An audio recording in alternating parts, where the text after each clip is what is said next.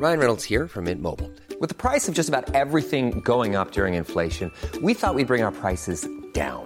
So to help us, we brought in a reverse auctioneer, which is apparently a thing.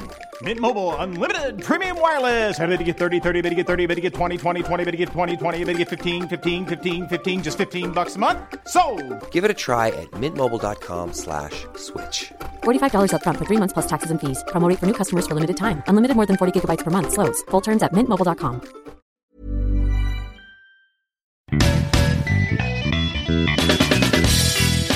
This is Probably True, a multi-award-winning podcast containing strong language and adult themes. It would be boring otherwise.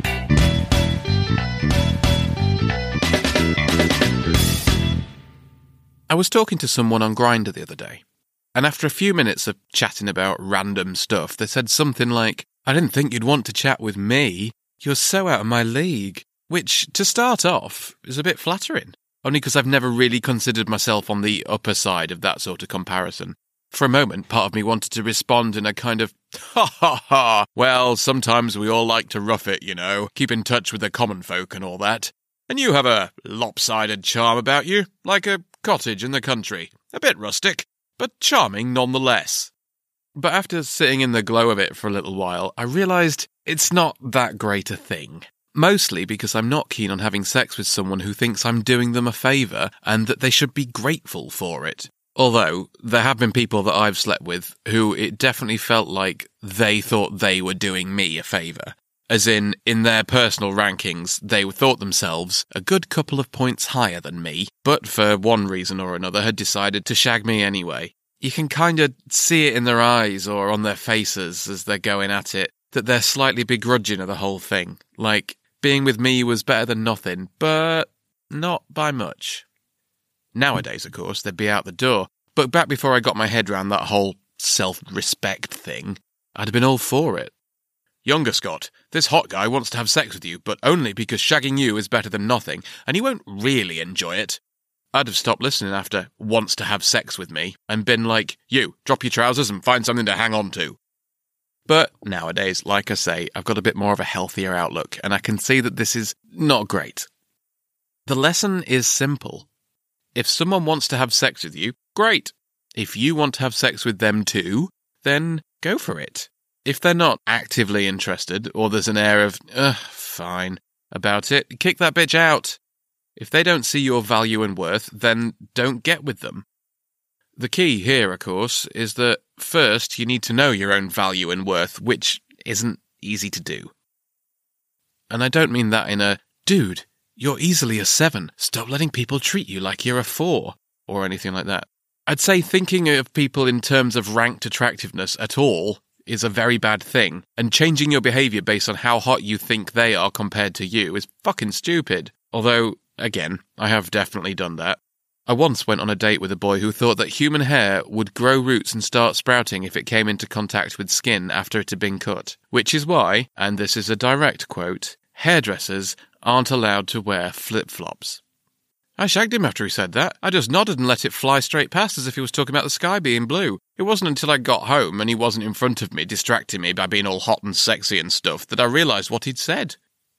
The whole idea of a league, a kind of ranking of attractiveness, as if it were possible for there to be some kind of objective decision that puts everyone in their place, it's just really offensive to me. Like there's some government building somewhere where we all go to get certified. "Oh, hello, yes, just pop your clothes on the chair and we'll get started. Says here you're currently rated as a 6, but are applying to be upgraded to an 8. Just a few questions. Are you famous? That always helps. How about rich? How about extremely well hung and willing to pose a lot in your pants? And I can see you have the arms and the abs, reasonably symmetrical face, and nice white teeth. Yes, I think that about covers it. Congratulations, I think you definitely qualify to be upgraded. I'll have all the paperwork sent through. Please be sure to start posting photos of you flexing with some bullshit philosophical comment underneath. It doesn't need to make sense, no one will read it." And why is it always sports metaphors too? Out of your league, punching above your weight, batting above your average. Why is it never something food-based? I was chatting away to him for over 10 minutes before I realised there were too many beans on his slice of toast. Or even, I was going to go over there and give him my number, but he was easily a gâteau. I'm barely even a cupcake. When you think about it, this whole idea of someone being unapproachable because they're too hot for you is just stupid. As if your body is the only thing that matters. As if there's nothing else to you other than the physical bits. You know, the idea that everything else is either non-existent or meaningless is just awful. I remember when I was younger and in my hot mess phase, which was most of my 20s, if I'm honest, I used to go to a bar called The Edge. That's not really relevant, it's just a bar. But there was a barman there who was just, stunning. He must have been about 7 feet tall, bronze skin, long, surfy blonde hair, and the most beautiful blue eyes. He was like Thor's hotter, younger brother. I couldn't even look at him without going a bit weird. I had to kind of stare at the bar near him, or look at his reflection in the mirror, or look at the ceiling behind his head, in case he saw me and I burst into flames or something.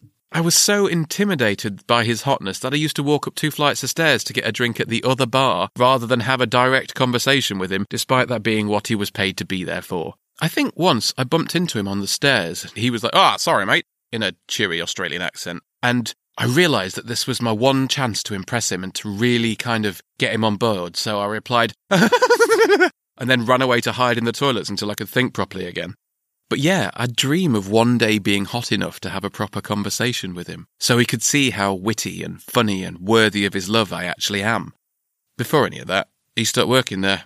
I spent months kicking myself about how I should have just spoken to him but never did, and how I could see, afterwards, that the only thing stopping us from talking in the first place was me thinking he wouldn't be interested in someone like me.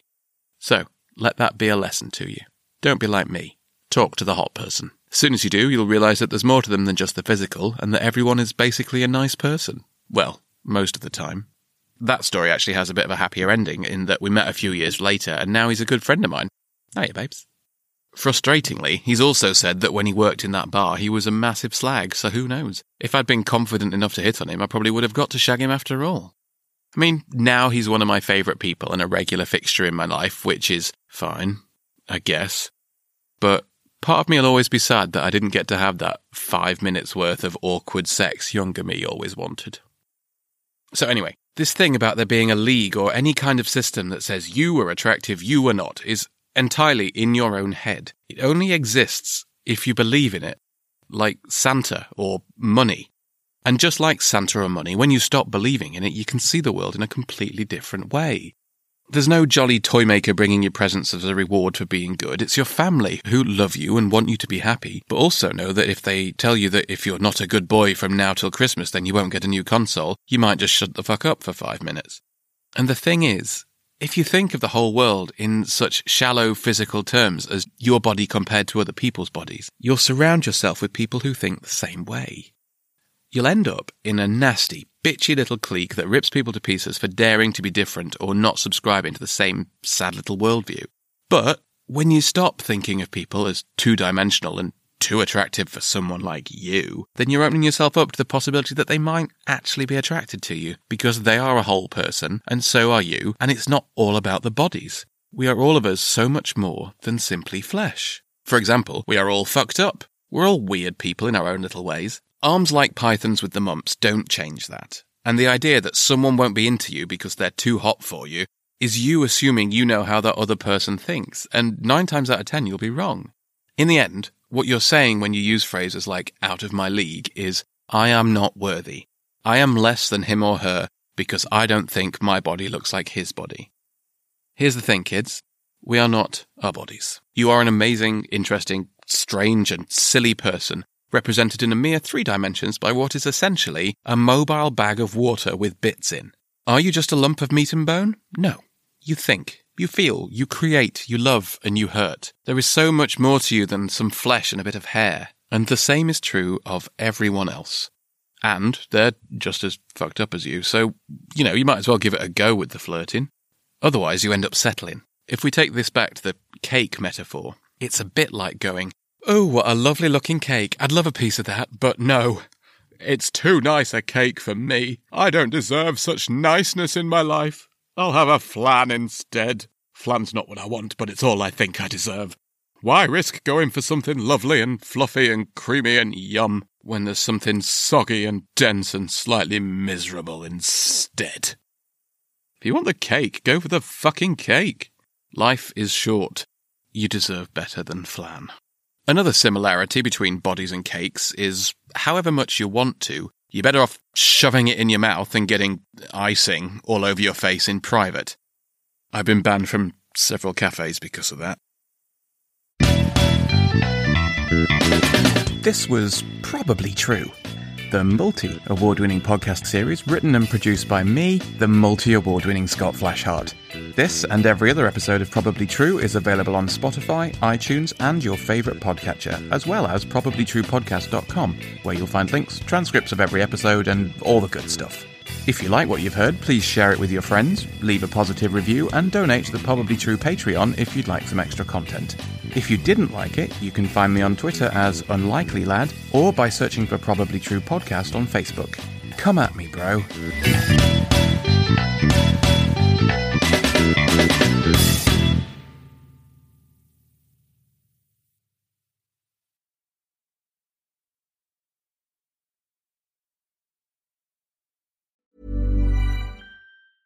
Ever catch yourself eating the same flavorless dinner 3 days in a row? Dreaming of something better? Well, HelloFresh is your guilt-free dream come true, baby. It's me, Keke Palmer. Let's wake up those taste buds with hot, juicy pecan-crusted chicken or garlic butter shrimp scampi.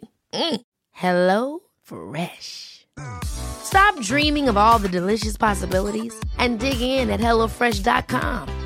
Let's get this dinner party started.